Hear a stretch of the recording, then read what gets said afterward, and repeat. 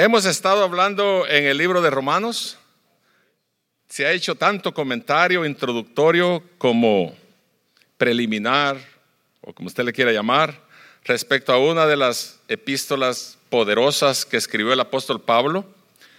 Y si usted, dijo un predicador, entiende el libro de Romanos, va a entender casi toda la Biblia, porque marca o denota una poderosa énfasis en la redención de Jesucristo desde el principio hasta el final. Como Cristo dijo que era el primero y el último, el principio y el fin. Romanos es una epístola muy poderosa doctrinalmente hablando, habla de muchos temas importantes. Y hablando de nuestra lección para conectarlo del pasado, muchos estuvieron recibiendo, se dividió como en 4 o 5 lecciones o mensajes, el capítulo 8 de Romanos, que no solo de casualidad, podría decir alguien está en el centro de del libro de Romanos, sino que es el centro de muchas conexiones entre otras epístolas de Pablo, como también de ese mismo libro y también de las doctrinas bíblicas que posee dentro de sí. Porque el libro tiene 16 capítulos, y el capítulo 8, mire cómo nos dejó Pablo en un énfasis cuando empezó a hablar desde el capítulo 1 hasta el 8. Dijo él: ninguna condenación hay para los que están en Cristo Jesús. ¿Se recuerdan? Versículo 1.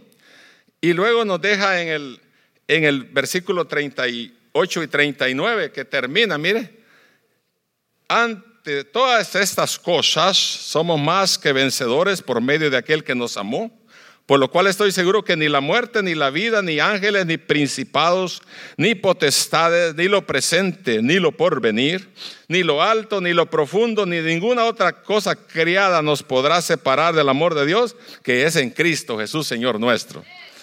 Wow. Dele un fuerte aplauso al Señor. Si le va a dar, como dijo Pastor Isaac, tortee bien si va a tortear.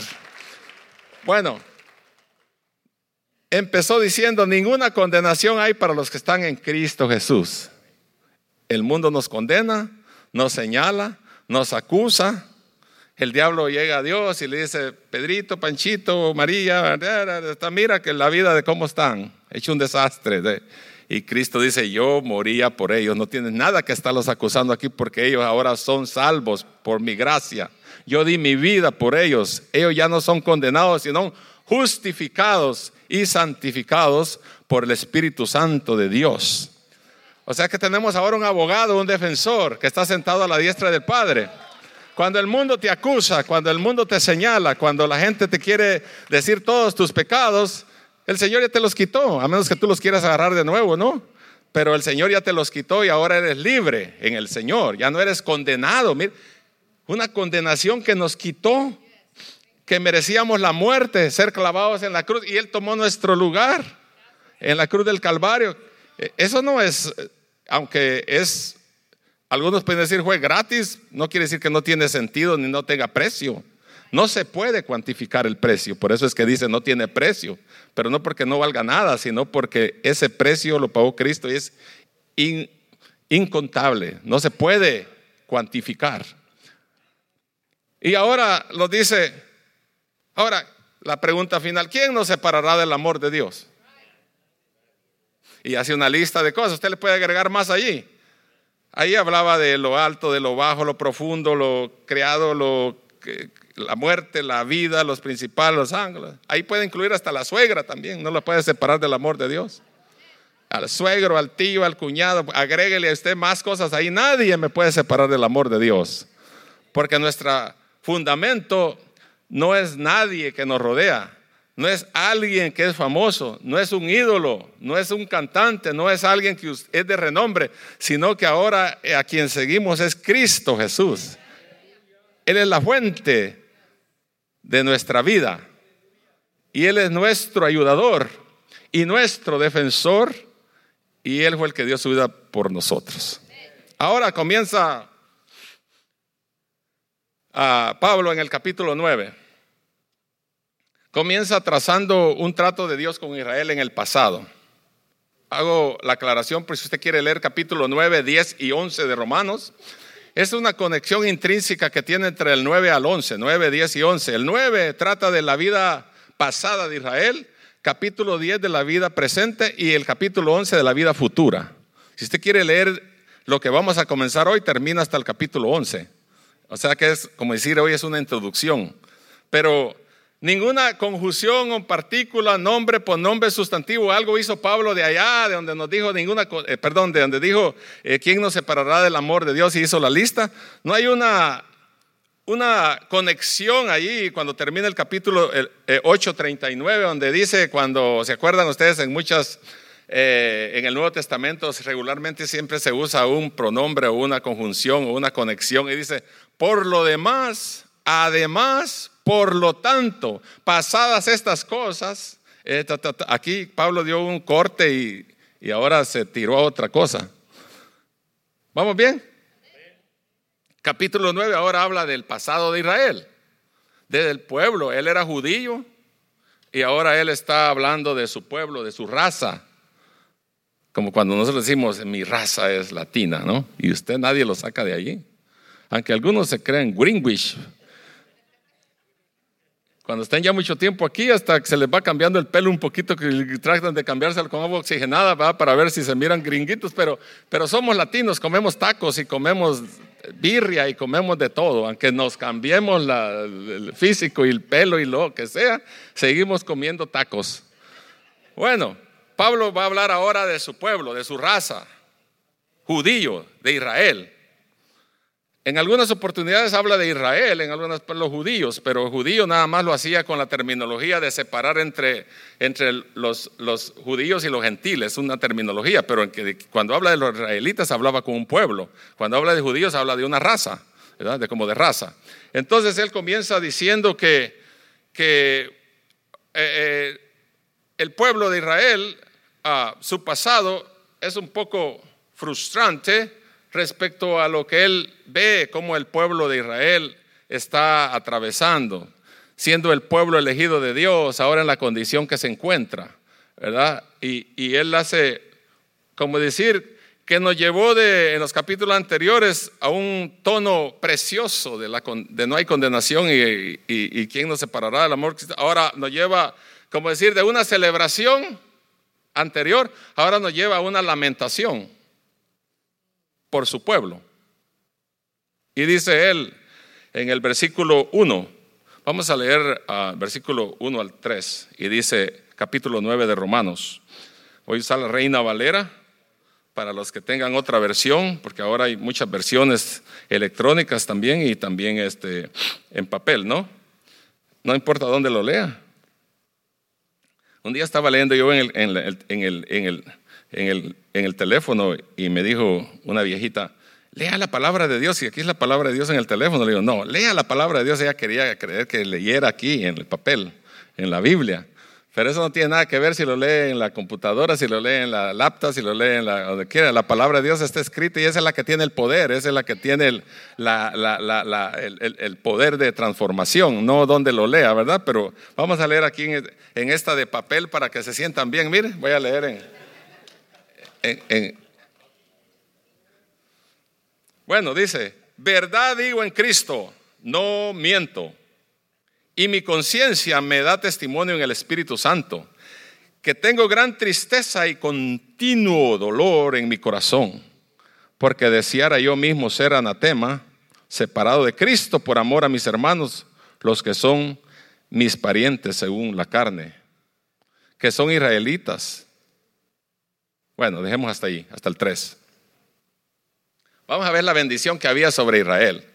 ¿Cuántos son bendecidos? Israel era un pueblo bendecido. Había recibido de Dios una gran bendición, no solo porque fue elegido como un pueblo, porque usted se podía preguntar, o alguien podría preguntar, ¿por qué no eligió a México como pueblo? ¿Por qué no eligió a Estados Unidos? ¿Por qué no eligió a España? ¿Por qué no eligió a El Salvador o a Honduras? ¿Por qué eligió a Israel? Pues ellos tenían esa bendición de haber sido elegidos por Dios, que era su pueblo, y lo llamaba hijos. Mi hijo, dice, a veces en singular, no refiriéndose a un individuo individual, sino como una nación. Dice, mi hijo eres tú, ¿verdad? Haciendo la aclaración. El apóstol abre la discusión de la relación con Dios e Israel muy personalmente, compartiendo lo que está en su corazón respecto a su pueblo. Algunos han de haber pensado que Pablo odiaba a los judíos ya que él había dejado el judaísmo y predicaba el evangelio libre de la ley, y ahora su ministerio no era con los judíos sino con los gentiles. ¿Se acuerdan? Siendo un hombre judío, siendo un hombre que celoso de la ley, miembro del Sanedrín posiblemente, hombre que rebatía y discutía, y era un hombre que le gustaba que las cosas, como decía la ley, se llevaran a cabo, y aunque le agregaban todavía un poquito más. Inclusive un hombre que dice la Biblia que ahí estuvo, ahí enfrente cuando apedrearon a Esteban, cuando mataron a Esteban por causa del evangelio. Dice que él estaba allí, enfrente, fue testigo de eso. Y aún después también fue y correteaba a los creyentes también, y los pedía cartas de autorización a los sacerdotes y a los principales para poder ir a matar a los creyentes. Y hacía unas barbaridades. Ahí, si usted lee el capítulo 9 de Hechos, y después más adelante al final también vuelve a repetir el testimonio. Muy grande, muy grandioso lo que Dios hizo en él. Entonces era un hombre que sabía cómo era la importancia de recibir la bendición de Dios, porque era un hombre perdido, un hombre completamente matón, mataba a los creyentes. Y ahora cómo Dios había transformado su vida, era un hombre nuevo, predicándoles ahora las buenas nuevas de salvación después que él mismo recibió, se encontró con Cristo. ¿Se acuerdan cuando iba rumbo a Damasco? Y dice que se le apareció allá a mediodía y dice que la luz lo puso ciego, y luego el Señor le dio instrucciones para ir a la casa de uno llamado Ananías, que iba a orar por él porque dice que quedó ciego, y lo llevaron de la mano. Después de ser un hombre valeroso, un hombre poderoso, un hombre realísticamente sabio de muchas cosas, ahora lo llevan de la mano. ¿Cuántos saben que el Señor humilla a los que se exaltan? Después de ser un hombre importante, ahora lo llevan de la mano ciego. El Señor lo encegueció, su luz admirable lo dejó ciego. Y eso que dice que era mediodía, su radiación era más grande que el sol. Lo ciego, lo llevaron allá con Ananías. Dice, oren por porque le tengo un ministerio específico a él muy precioso. Y dice que cuando oraron por él se le cayeron de sus ojos como escamas, dice. Y luego fue libertado. Luego fue entrenado, fue a los pies de Gamaliel durante 2 años al desierto de Arabia, le enseñó la palabra y fue instruido en todas las leyes y todas las palabras del Antiguo Testamento. Y ahora él viene y predica a Cristo. Ahora él sabe por qué está. ¿Cuántos saben? No sé si usted siente lo mismo que siento yo o que siente Pablo, pero hablar de Cristo cuando uno ha sido transformado, hay muchas cosas de qué hablar. Porque me da lástima y me da pena cuando algunos dicen, y yo cuando estoy con alguien que no hay ni qué decir, dice. Y digo yo, ¿no te cambió el Señor? ¿No te transformó? ¿No hizo nada en tu vida? Si Cristo hizo algo en ti, tienes algo de qué hablar. ¿Cuántos están de acuerdo conmigo? Si Cristo hizo algo en ti, cuando te cambió y te transformó y viniste a Él, algo tienes que decir. Pablo se volvió predicador, ahora hablaba a los gentiles, y ahí tuvieron unas sus cositas con Pedro, ¿verdad? Se pelearon unas veces y anduvieron ahí, porque uno dice que a los judíos y otro que a los gentiles, y bueno, el Señor lo dirigió. Pero aquí Pablo está hablando su contristamiento, su tristeza, su dolor, es porque el pueblo de Israel no busca a Dios. Una cosa pasaba y ellos creían que Dios los había abandonado y ya estaban adorando ídolos. Algo sencillo pasaba y ya andaban ya desviados. El otro día yo preguntaba en los caballeros, ¿por qué será que la gente cuando le va mal y cuando tiene un problema y cuando está pasando circunstancias difíciles, lo primero es que deja de venir a la iglesia y se olvida de Dios? ¿Por qué? ¿Por qué nos olvidamos de Dios? ¿Por qué dejamos a Dios cuando pasa algo? En vez de acercarnos más a Dios, que Él nos ayude. Yo creo que esa es la mejor fórmula. Estás enfermo, estás desamparado, estás triste, estás cansado, desahuciado, no importa la situación que esté, lo mejor es ir a Cristo. Él es la fuente de sanidad, no solo espiritual, pero física. No, la gente se aleja de Dios. Pues Israel estaba alejado de Dios y ahora Pablo dice, me duele tanto que estos estén apartados. Mi conciencia me da testimonio en el Espíritu Santo que tengo gran tristeza y continuo dolor en mi corazón por ellos. No sé si tú has sentido la experiencia de Pablo para meterte en esto, si has sentido dolor de tu corazón cuando ves a tu familia que no se convierte a Cristo, cuando ves a un amigo que no recibe la palabra, cuando ves a un cualquiera ahí en la calle y le dices de Cristo y te rechaza. Así estaba Pablo con él, porque ellos habiendo sido elegidos de Dios y Dios habiendo hablado con ellos a través de los patriarcas, a través de los profetas, a través de todos los medios, Jehová hablaba con ellos y ellos rebeldes. Y entonces Pablo dice, tengo un gran dolor en mi corazón de ver la manera como ustedes se conducen, como Israel se conduce, no quiere nada con Dios. Pero él afirma su amor por sus compañeros, por sus paisanos. Pues para que nos entendamos, la tristeza y la aflicción de Pablo por la condición de Israel contrasta con lo alegre, lo alboroso que estaba al final del capítulo 8, cuando les hablé del 38-39, cuando dice nadie nos apartará del amor de Dios. Y ahora esto está contristado porque ahora está triste por Israel, que está renuente a servir a Dios. Porque deseara, dice él, introduce un deseo que Dios quizás no podría otorgar. Sin embargo, es un deseo sincero. Pablo había renunciado a muchas otras cosas por la salvación de otros. ¿Se acuerdan en Filipenses 3:8 qué dijo él? ¿Alguien se acuerda? Filipenses 3:8. Vamos a ver si lo encontramos. Dijo él, y ciertamente aún estimo todas las cosas como pérdida por la excelencia del conocimiento de Cristo Jesús, mi Señor, por amor de lo cual he perdido todo y lo tengo por basura para ganar a Cristo.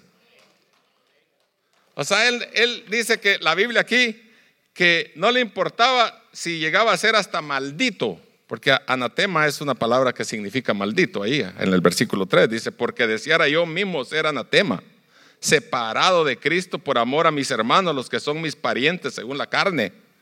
Yo estoy dispuesto a dejar, si eso fuera necesario que yo me vuelva maldición, que me vuelva pecado por ello, yo lo haría, pero no puedo, porque Pablo obviamente no tenía mayor amor que Dios. Él sí dio su vida, pero Pablo no podía hacer lo mismo, que ahora aparecen muchos ahí, especialmente en el tiempo de Semana Santa, ¿no? Algunos los cuelgan allí. Y algunos se han desbarrancado de la cruz porque los quieren poner como símbolo de que ellos mueren. Porque nadie puede morir en la cruz por nuestros pecados, porque ya murió uno, Cristo. Pero no se quedó muerto, resucitó. Porque dice la Biblia que si no resucitó, entonces en vana es nuestra predicación. Pues estuviéramos creyendo en un Dios muerto como creen muchas religiones. Enterraron a su líder, enterraron a su Dios, enterraron al que fundó esa religión y ahí se quedó enterrado. Sus huesitos o su polvo ya ni existe, ahí nada. Pero allá no se levantó. Pero Cristo sí se levantó victorioso y a ese Cristo es que nosotros servimos. Por eso debemos de manifestar una vida viva de poder en Cristo Jesús. Porque Él dice, no nos ha dado espíritu de cobardía, sino de poder y de dominio propio. Amén. En Cristo Jesús. Bueno, él tiene dolor. Dice Pablo había renunciado a muchas otras cosas por la salvación de otros. También Moisés expresó un deseo de sacrificio propio similar por la salvación de los israelitas en el capítulo 32 de Éxodo, pero no nos vamos a detener allí. Los hermanos de Pablo aquí no eran sus hermanos espirituales, sino sus hermanos y hermanas de raza. Ellos no eran hermanos así como nosotros decimos, mi hermano Julano y es de Ecuador, mi hermano y es de México, mi hermano es de Guatemala, mi hermano y es de El Salvador, porque Cristo nos unió con su sangre. Pero él está hablando aquí de una raza, está hablando de su pueblo, de su mismo pueblo, Israel, ¿verdad? Por eso está hablando ahí de su misma raza y él tiene ese dolor en su corazón, que aunque él era apóstol de los gentiles, todavía le complacía ser un judío. ¿Cuántos saben que por mucho tiempo que usted vive aquí en Estados Unidos siempre respira aire de su tierra? Ay, cuánto quisiera ir allá, dice Alzagua, México. Y decimos los nombres, y unos nombres bien feitos que a otros les da risa porque nunca han oído el nombre donde vivíamos.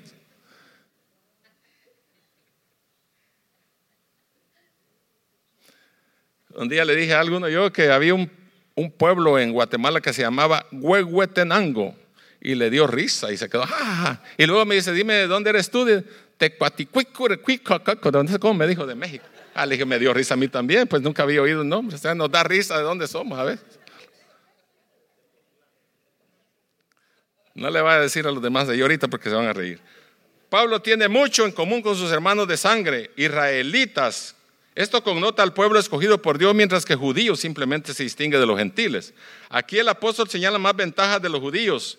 Mencionó 8 de esas ventajas especiales en los versículos 4 y 5, y los leo ahorita, y dice que son israelitas, de las cuales son: 1, la adopción de gloria, el pacto, la promulgación de la ley, el culto y las promesas, de quienes son los patriarcas, de los cuales según la carne vino Cristo, el cual es Dios sobre todas las cosas, bendito por los siglos. Amén. 8 cualidades tenían ellos que nosotros no las teníamos, ni ningún otro pueblo las tenía.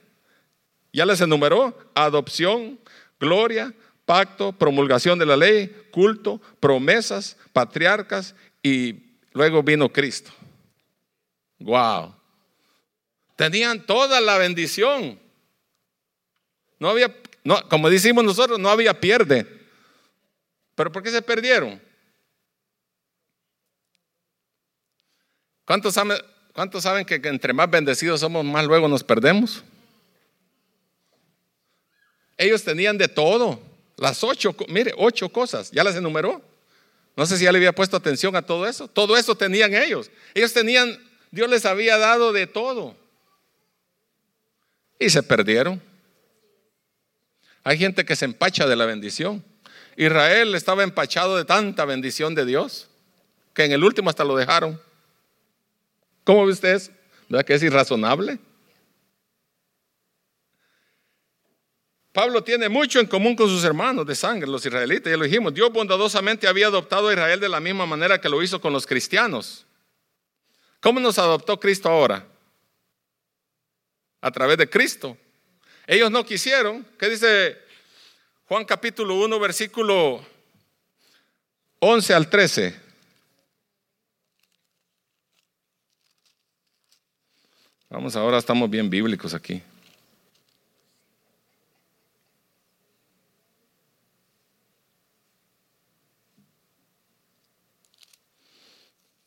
Juan 1, 11 al 13. A los suyos vino y los suyos no le recibieron. Mas a todos los que le recibieron, a los que creen en su nombre, le dio potestad de ser hechos hijos de Dios. ¿A quiénes? A los gentiles, nosotros. Los cuales no son engendrados de sangre, ni de voluntad de varón, ni de la voluntad de varón, sino de Dios. ¿Cómo fuimos hechos nosotros hijos de Dios? ¿Cómo fuimos adoptados nosotros ahora? ¿Cómo el Señor nos alcanzó? No fue por una relación sexual, no fue la unión de un hombre y una mujer, sino ahora ahí dice claramente: a los que creen en su nombre le dio potestad de ser hechos hijos de Dios, los cuales no son engendrados de sangre, ni de voluntad de carne, ni de voluntad de varón, sino de Dios. Somos hechos hijos de Dios por la voluntad de Dios. Él nos eligió. Así como eligió a Israel, ahora nos eligió a nosotros. ¿A través de quién? A través de Cristo, el último que habla ahí en sus 8 virtudes que les dio. Cuando dice, vino Cristo. Y aquí también para los testigos de Jehová, también para que les duele un poquito. Cristo, el cual es Dios. ¿Cristo es Dios o no? Ahí dice. Porque a veces dicen, ay, que Cristo es el primogénito hecho por el Padre. Él no fue hecho. Por Él fue hecho el mundo. Dice el versículo 1 de Juan 1, cuando empieza o no. En el principio era el verbo era con Dios y el verbo era Dios. Y por Él el mundo fue hecho. ¿Por quién? Por Cristo. porque Él es Dios. Aquí dice claro, ¿no? ¿Lo va leyendo o no? Hay que leer la palabra de Dios. No solo en la casa, no solo aquí cuando viene el día domingo, léela en su casa también. Ni les quiero decir las estadísticas que están ahí en la internet de la gente que lee la palabra de Dios. Dice que hay gente, la mayoría de gente dice que solo cuando viene a la iglesia oye palabra de Dios, pero en su casa 20 Biblias, una en el comedor, otra en la sala, otra allá. Me dijo una vez un hermano, yo tengo como 20 Biblias en la casa y las lee. No, pues ahí las tiene. Usted puede tener 40 si quiere, 50 Biblias, pero si no la lee, está vacío toda su vida. Así que leamos la palabra de Dios. Bueno, Cristo es Dios. Los israelitas tenían la presencia de la gloria de Dios entre ellos. Mire, tenían la presencia de Dios. ¿Qué más quiere? Si usted tiene la presencia de Dios, ¿qué más quiere? ¿A quién más necesita cuando tiene la presencia de Dios? ¿Verdad que no se puede responder esa pregunta? Nadie necesita usted. Si tiene a Cristo, ¿a quién necesita? ¿Lo tiene todo? ¿Ah? Algunos me miran medio raro ahí porque creen que Cristo no puede hacer nada. Cristo es todo para nosotros. Entonces, tenían la presencia de Dios. Como cristianos tenemos la gloria de Dios entre nosotros. ¿A través de qué? Del Espíritu Santo que mora en nosotros. ¿Qué dice la Biblia? Cuando creíste, fuiste sellado. ¿Con quién? Todo el Espíritu de Dios vive en nosotros. Está en nosotros. Y para rematar, mire, regresemos al 8:14. No sé por qué esto está re bueno. ¿Qué dice el 8:14? Porque todos los que son guiados por el Espíritu de Dios, estos son hijos de Dios.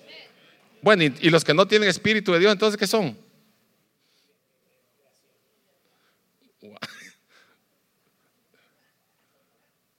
Oh, piense usted, que aquí dice, porque todos los que son guiados por el Espíritu de Dios, estos son hijos de Dios.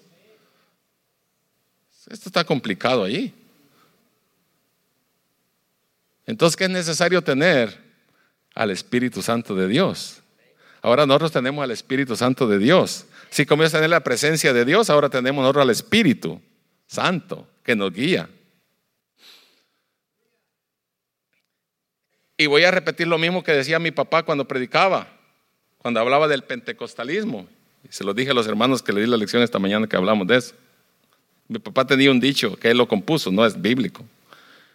Cuando hablaba del pentecostal, dice, muchos, el pente ya se fue, solo les quedó el costal.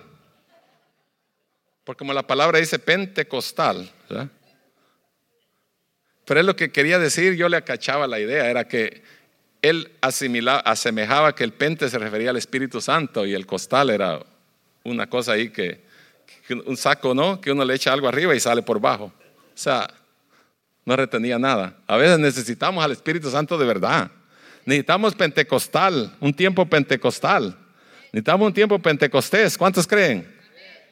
Porque somos pentecostés. Somos pentecostés, pero a veces no decimos amén ni aleluya. Y dice, soy pentecostal, gloria a Dios, y brinca, y somos pentecostal. El pentecostal está siempre alegre. Tiene el Espíritu de Dios en su vida.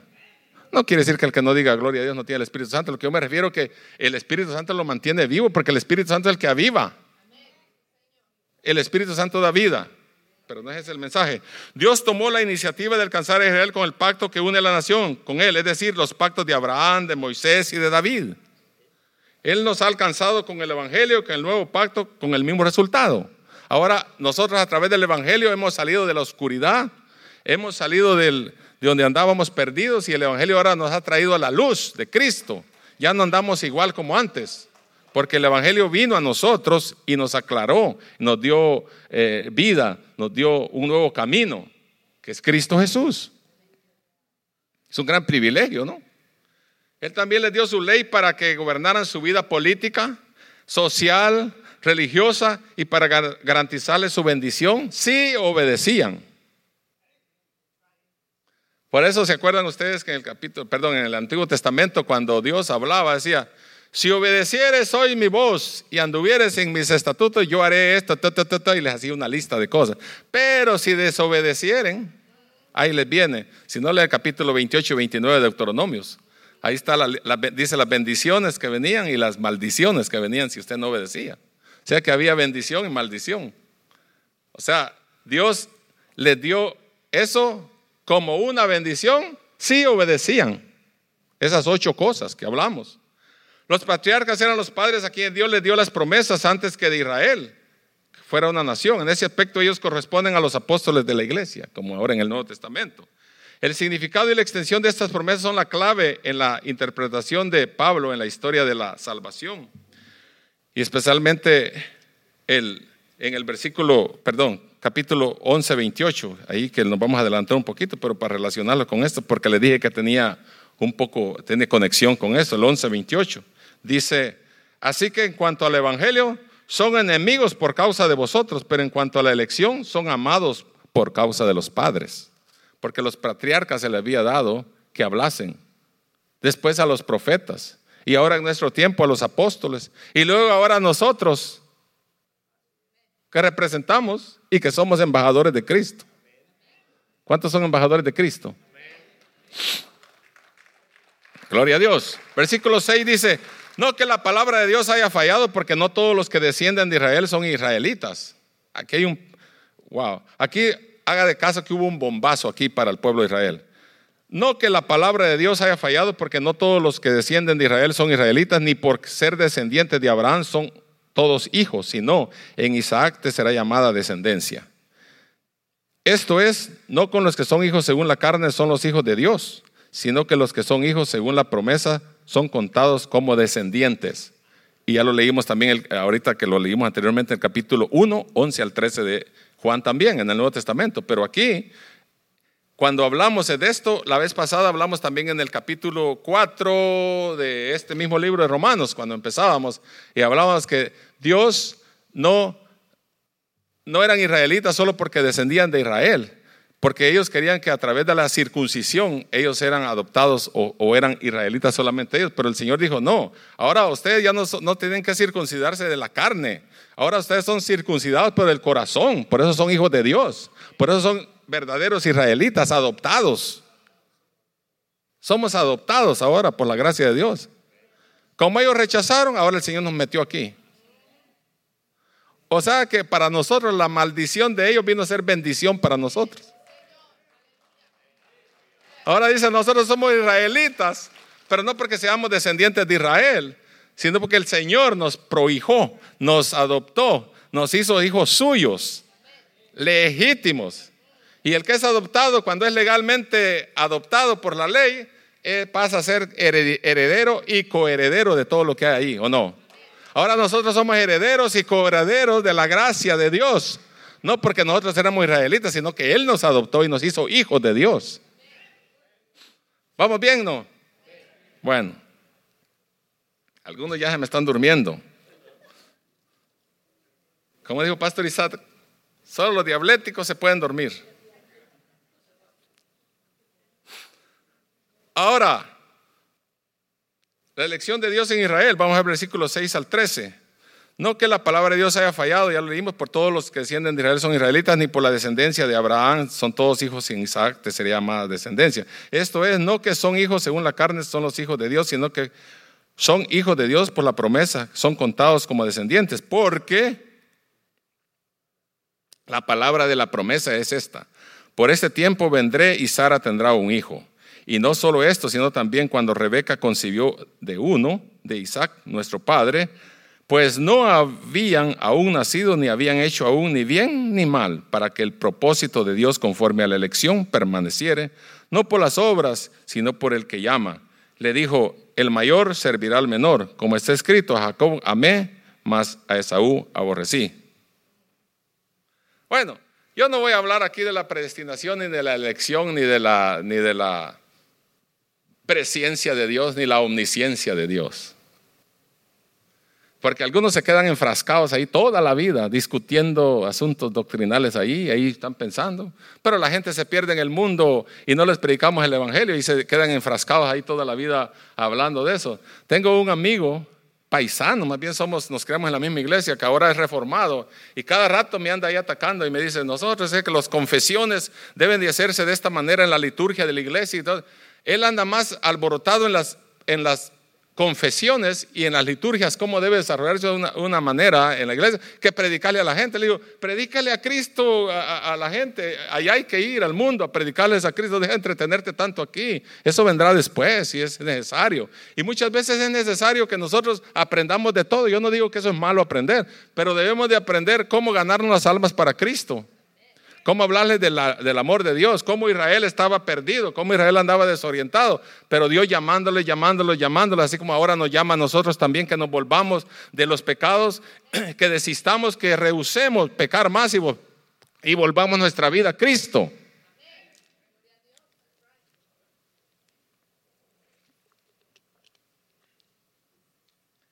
Porque dice en el versículo 6, la palabra de Dios que está en la mente de Pablo es evidentemente la revelación de sus planes en el Antiguo Testamento. Dios reveló que había escogido a Israel para que fuera reino de sacerdotes. Eso está en Éxodo 19, 5 al 6.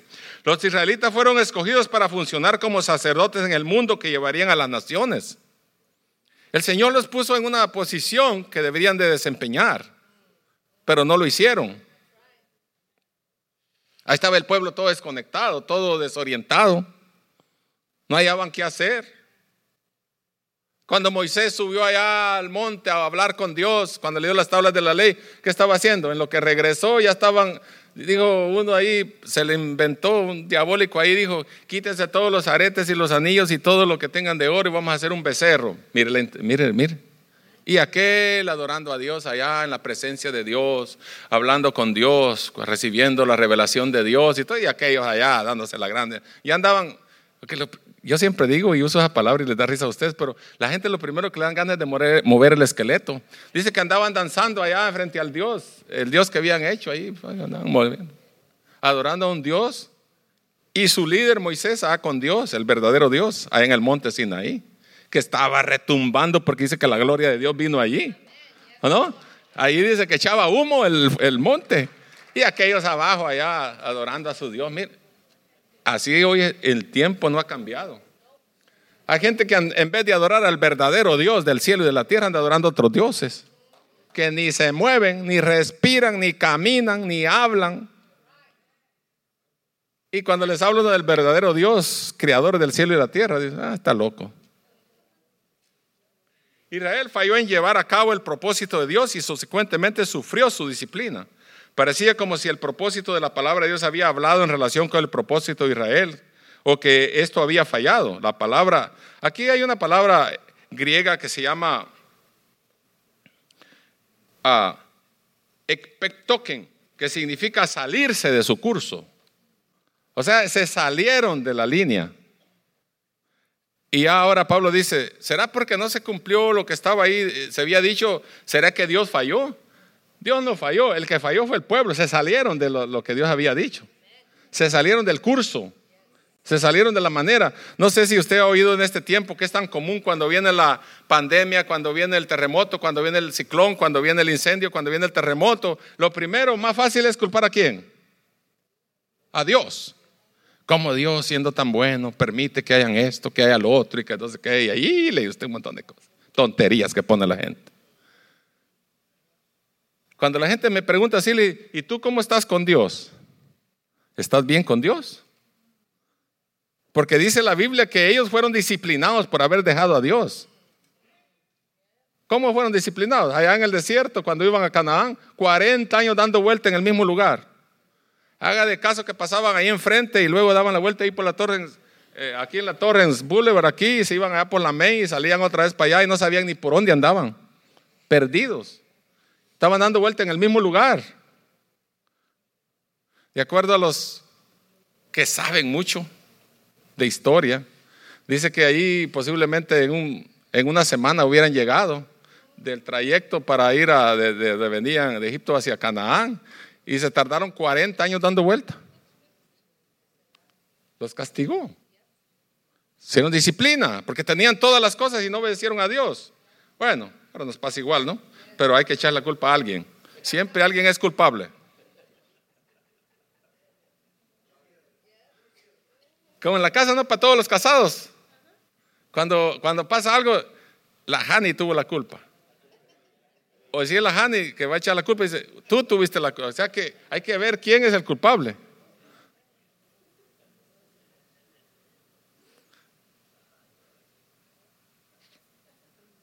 Clase de membresía, muy bien, ¿va, pastor? Ya había anunciado que estaba ya dando clases, pastor Yash. Entonces, Dios reveló que había escogido a Israel para que fuera un reino de sacerdotes que dirigiera al pueblo, según Éxodo 19, 5 al 6. Entonces, esto prácticamente no es que Dios había fallado, sino ellos se salieron del curso, porque eso es lo que significa la palabra en griego ahí, ekpeptoken, que significa salirse del lugar. O sea, ellos fallaron, no Dios. Dios no puede fallar en su palabra, porque Él no es hombre para que mienta, ni es hijo de hombre para que se arrepienta. Lo que Él está escrito se cumplirá. Ni una tilde ni una jota dice pasará hasta que todo se cumpla. Pero a veces queremos culpar a alguien. Ellos pues en su salida de desesperación, ¿no? Versículo 7 dice que aunque Dios prometió bendecir a los descendientes de Abraham, fue solamente una rama de su familia la que escogió para que recibiera esa bendición especial. El propósito especial que Dios seleccionó fue aplicado solamente a Isaac y a sus descendientes. No eran todos los hijos naturales de Abraham los que tenían en mente cuando habló de la semilla de Abraham únicamente. Eran solamente los hijos nacidos sobrenaturalmente en cumplimiento a la promesa. Es que ahí viene el problema. ¿Cuál era la promesa que venía desde la antigüedad? Esa es la que se tenía que cumplir. No era un antojo que a Dios se le ocurrió.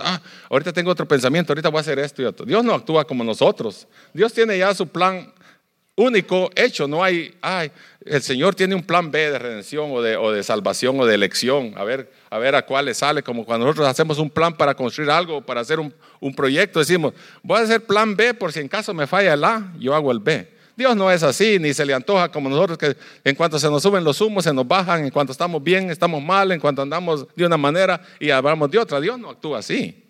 Dios es Dios y sus atributos son amor, misericordia por el hombre. Y no puede ser injusto, no puede fallar, porque su naturaleza no permite que falle. Nosotros sí fallamos a cada rato. Hacemos cualquier cosa y creemos que está bien, pero Dios no, porque Dios no es humano. Entonces aquí lo que cuenta es la gracia de Dios, no la raza. Aprendes este dicho. Lo que cuenta es la gracia, no la raza. Podía haber sido otros, pero la gracia de Dios es ilimitada. Y para conocer la gracia de Dios, tenemos que conocer primero la misericordia. Cuando tú conoces la misericordia de Dios, la gracia va a ser una cosa maravillosa en tu vida. Pero cuando no las conectas y te desconectas de ellas, entonces vas a decir, pues la gracia, pues vivimos por gracia, hagamos lo que queramos, comamos y bebamos, que mañana moriremos. Pero la gracia de Dios tiene sus límites también. Dios no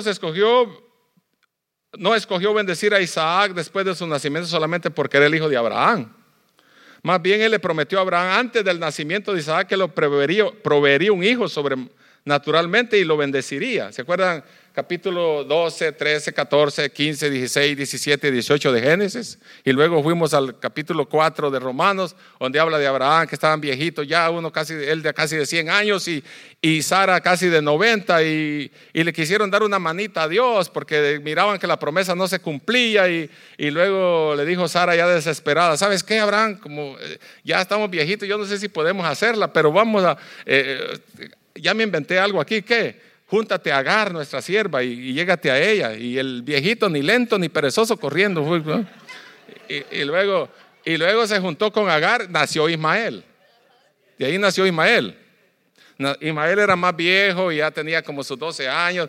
Y dice que Agar se burlaba de la patrona, Sara, ¿verdad? Y le hacía burla porque ella no podía tener hijos porque era estéril. La promesa no se cumplía, ya le estaban dando una manita a Dios, pero fue el error más grande darle la mano a Dios. ¿Cuántos saben que cuando estamos desesperados en una aflicción le queremos dar una manita a Dios para ayudarle a ver si salimos de esto? Pero hay que dejar que la voluntad de Dios sea hecha conforme Él quiere, no como nosotros queremos, ¿verdad? Y qué desastre el que hubo después allí. ¿Falló Dios? No, ellos fallaron. El hombre falla siempre, la naturaleza del hombre es que falla. Pero las promesas de Dios no habían sido hechas solo porque ahora nació Isaac o Ismael. Ahora vamos a ver qué promesa le damos a Isaac o a ver a qué le damos a Ismael. No, las promesas ya estaban hechas desde antes que ellos nacieran. Dios ya te conoce a ti, ya que vas a flaquear desde antes que nacieras. Cuando andas todo flojito ahí, Él ya sabe que la flojera, de qué padecemos.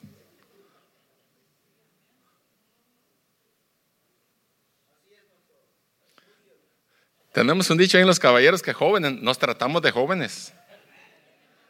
Y a veces sabemos unos que ya venimos medio, no sé cómo ahí. Y cuando decimos joven, ay, nos enderezamos. Como que eso nos da ánimo.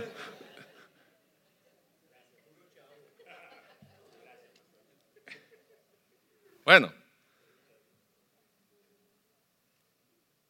Entonces, versículo 9-10. Porque la palabra de la promesa es esta: para este tiempo vendré y Sara tendrá un hijo. Bueno, ya lo leímos allí. Entonces, alguien podría decir que Isaac era obviamente el hijo natural a través del cual vendría bendición, ya que él había sido el primer hijo nacido de Abraham y Sara. Pero la promesa no era que Ismael iba a ser el heredero, ni iba a ser el que iba a seguir, sino Isaac. Isaac no había nacido, pero Ismael ya estaba. Entonces Dios cumple sus promesas, no los antojos de alguien, no como nosotros queremos. Dios siguió con su curso.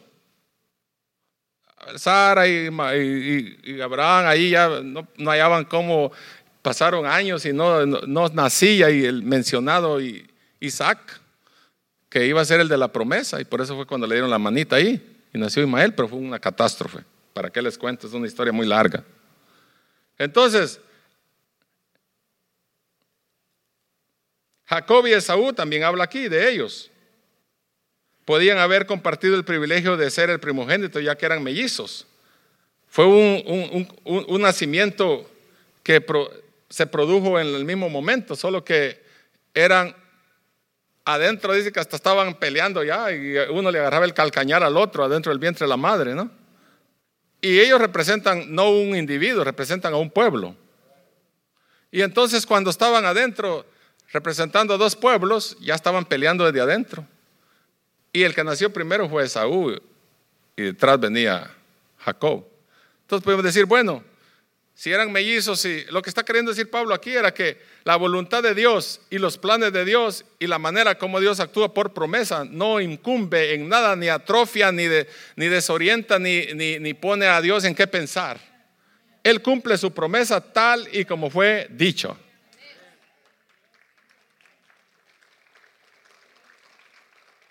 Dios escogió a Jacob, aunque Rebeca parió a Esaú antes que a Jacob.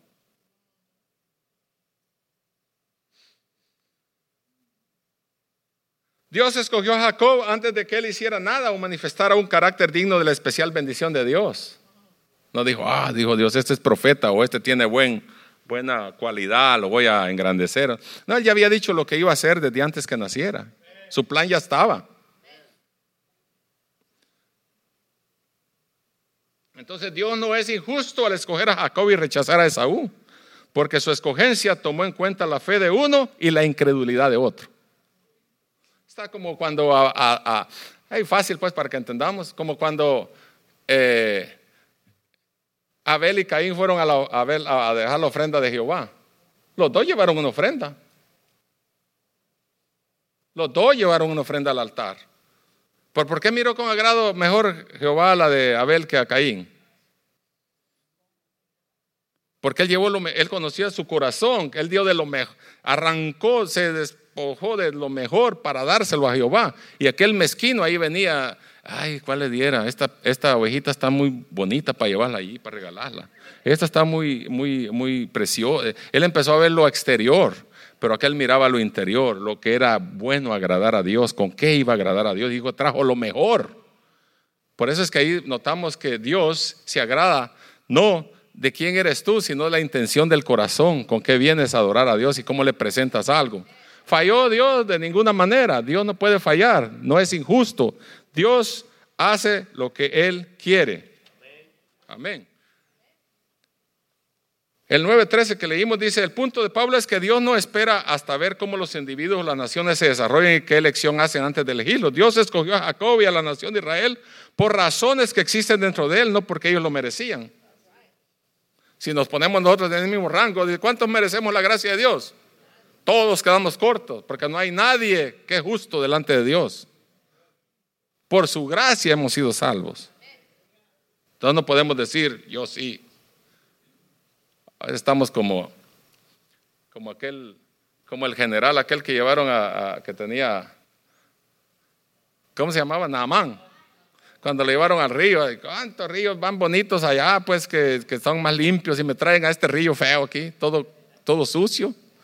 Pero ahí había dicho Dios que lo fueran a zambullir 7 veces. Y miraba la primera igual, y la segunda igual, la tercera igual, y la cuarta igual. ¿Cuánto nos pasa así a nosotros? No miramos nada y a veces nos desesperamos. Pero Dios sabía lo que estaba haciendo. A la 7ª vez dice que su piel salió como la piel de un niño. Como la piel de un niño. Hasta le dan ganas a usted de olerlo. Wow. Todos quisiéramos piel de niño. Pero a veces ya cuando pasan los años ya... Entonces Dios no es un Dios emocionalista. En cuanto a Jacob amé, más a Esaú aborrecí. Ahorita le voy a decir esto, ahorita me va a entender un poquito más. Una mujer dice que vino una mujer y le dice al doctor Spurgeon, Charles Spurgeon creo que se llamaba, el príncipe de los predicadores de Inglaterra, y le dice una pregunta. Señor Spurgeon, tengo un problema. Sí, señora, le dice, ¿cuál es? Mi problema es entender cómo es que Dios aborrecía a Esaú. Entonces dice que le dice Spurgeon, señora, yo estoy igual. Yo no entiendo cómo es que Dios amó a Jacob.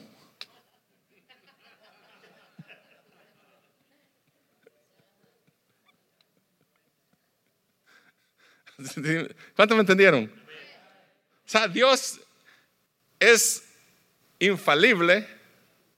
Dios hace lo que Él quiere. Soberano. Gracias. Soberano. ¿Quién está arriba de Dios? ¿Quién le da consejo a Dios? Nadie.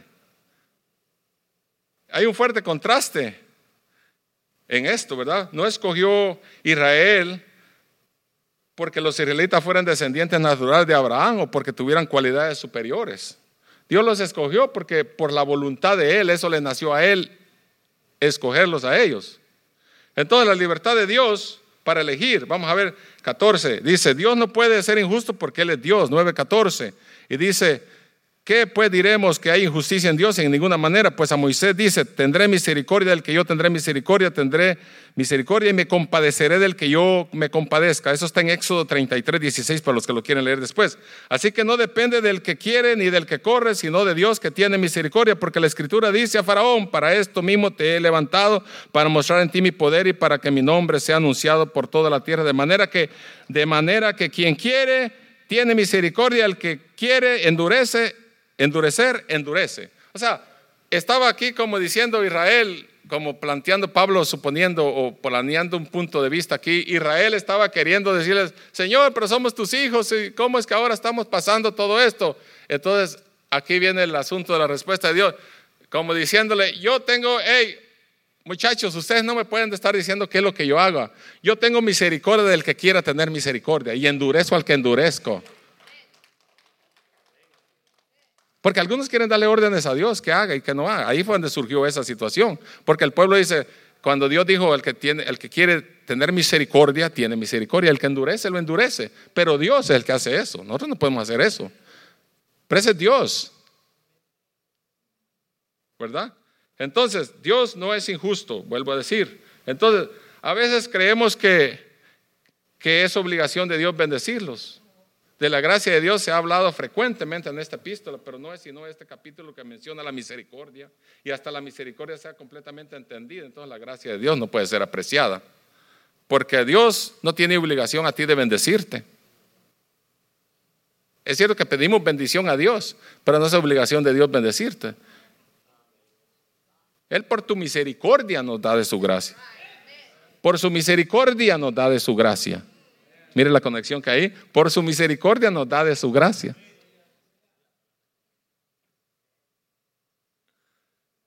No es el deseo, el esfuerzo del hombre lo que hace que Dios sea misericordioso, sino su propia soberana escogencia. Dios no está bajo ninguna obligación de mostrar misericordia o de extender gracia a nadie. Si insistimos en recibir un justo trato de Dios, lo que recibimos es condenación. Porque dice Romanos 3:23, que dice: por cuanto todos pecaron, están destituidos de la gloria de Dios. Amén. 17 y 18. Porque la escritura dice a Faraón: para esto mismo te has levantado, de manera que, el 18, de manera de que quien quiere tiene misericordia, el que quiere endurece. Pero me dirás: ¿por qué pues sin culpa? Porque ¿quién ha resistido a tu voluntad más antes, oh hombre? ¿Quién eres tú para que alterques con Dios? Dirá el vaso del barro al que lo formó: ¿por qué me has hecho así? Ahí viene, creo que este complemento nos ayuda ahí a poner la analogía del vaso del barro con el alfarero. Cuando hace un vaso, cuando hace una cosa ahí, la vasija, ¿verdad? La vasija no le dice: wow, qué feíto me hiciste, yo quería una naricita perfil griega y mira cómo me hiciste de feo. No le puede decir que la vuelva. Dios, el alfarero, si quiere, le echa agua otra vez y lo vuelve a deshacer y lo vuelve a hacer de nuevo, porque Él es el creador. Así es Dios con nosotros también. Dios te hace nuevo y te retuerce y te hace otra vez de nuevo, ya, porque si Él tiene el poder para transformar, puede hacernos de nuevo otra vez. ¿Cuántos quieren que el Señor nos haga de nuevo? Solo que duele. Cuando le hace aquí, mire, esa retorcida ahí duele. Esa es la que no queremos pasar para que el Señor nos transforme, nos cambie. Un doblón de cuello. ¿Cuántos han ido a que les doblen el cuello así que hace ¡trac! Necesitamos a veces una cosa de esas.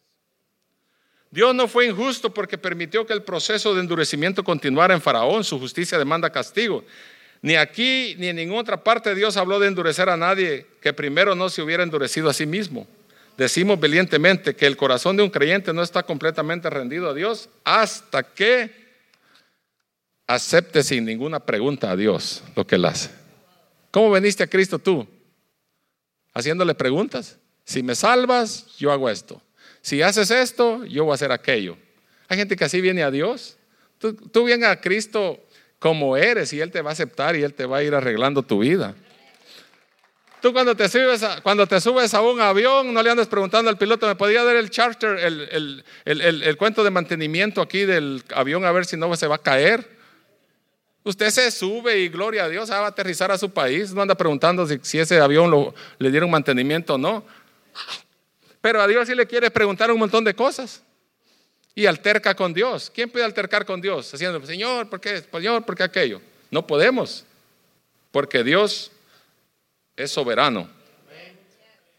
Y Dios vino a Israel y los israelitas creían que la misericordia era solo para ellos y que Dios se debía tener en ellos. Ya les había dado todo lo que deseaban, pero se quedaron estancados y ahora ellos querían celosos, que cuidado con otro pueblo. Solo ellos querían la atención de Dios.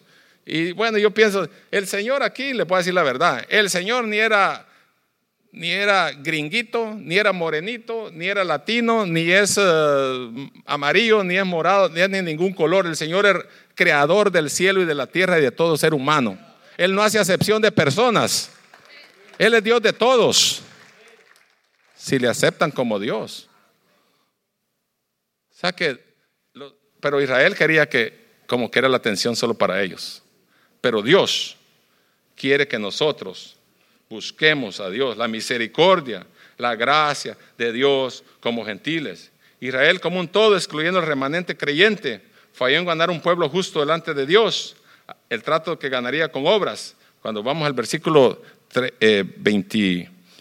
22. ¿Y qué Si Dios, queriendo mostrar su ira y hacer notorio su poder, soportó con mucha paciencia los vasos preparados para la destrucción y para hacer notoria la riqueza de su gloria.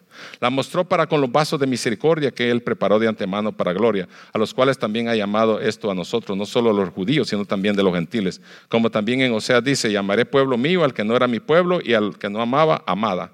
Y en lugar donde se les dijo: vosotros no sois pueblo mío, así serán llamados hijos del Dios viviente. También Isaías clama tocante a Israel: si fuera el número de ellos, de Israel, como la arena del mar, tan solo el remanente será salvo, porque el Señor ejecutará su sentencia sobre la tierra en justicia y con prontitud. Y como antes dijo Isaías: si el Señor de los ejércitos no nos hubiera dejado descendencia, como Sodoma y habríamos venido a ser, y a Gomorra seríamos semejantes. Hay un remanente que Dios dejó, y a través de ellos nosotros proseguimos y estamos ahora, porque la misericordia de Dios siempre planeó el plan de redención para todos nosotros. Póngase de pie.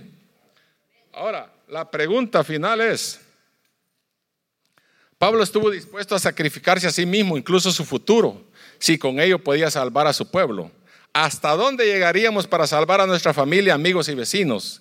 ¿Qué tipo de sacrificio hemos hecho ya por ellos? ¿Cómo podríamos hacer nosotros eso? Porque a veces nosotros debemos de predicar el evangelio de Cristo a la gente, a un Cristo que puede transformar, a un Cristo que puede hacer cambios, a un Cristo que el mundo, cuando ya no tiene nada, ninguna esperanza, Él es la única esperanza. Y a Él debemos de llevar al mundo para que reconozcan que todavía hay una fuente inagotable de fe y perdón. Y eso solo viene de Jesucristo, nuestro Salvador, de donde vino Cristo, de la misma simiente, del mismo legado de Israel. Ahora nosotros recibimos esa bendición maravillosa también de participar de la bendición que ahora tenemos. ¿O no se sienten bendecidos? Usted debe estar ahora en la casa de Dios, de glorificar a Dios. Amén, gloria a Dios. Pero debemos de predicar el evangelio con libertad a todo el mundo que nos rodea. Porque empezando por nuestra familia, ¿cómo es posible que los satanistas, los ocultistas, los drogadictos, los lesbianas, adúlteros, fornicarios, mentirosos y todo el mundo se siente orgulloso de lo que es, y nosotros como creyentes estamos apaciguados? Debemos de levantar la voz también y decir: Cristo es la única esperanza para el mundo, Cristo es nuestro Salvador, Cristo es nuestra salvación. Y ese es un orgullo cristiano en nosotros, para saber que hay una fuente inagotable de perdón en Cristo Jesús. Amén, amén.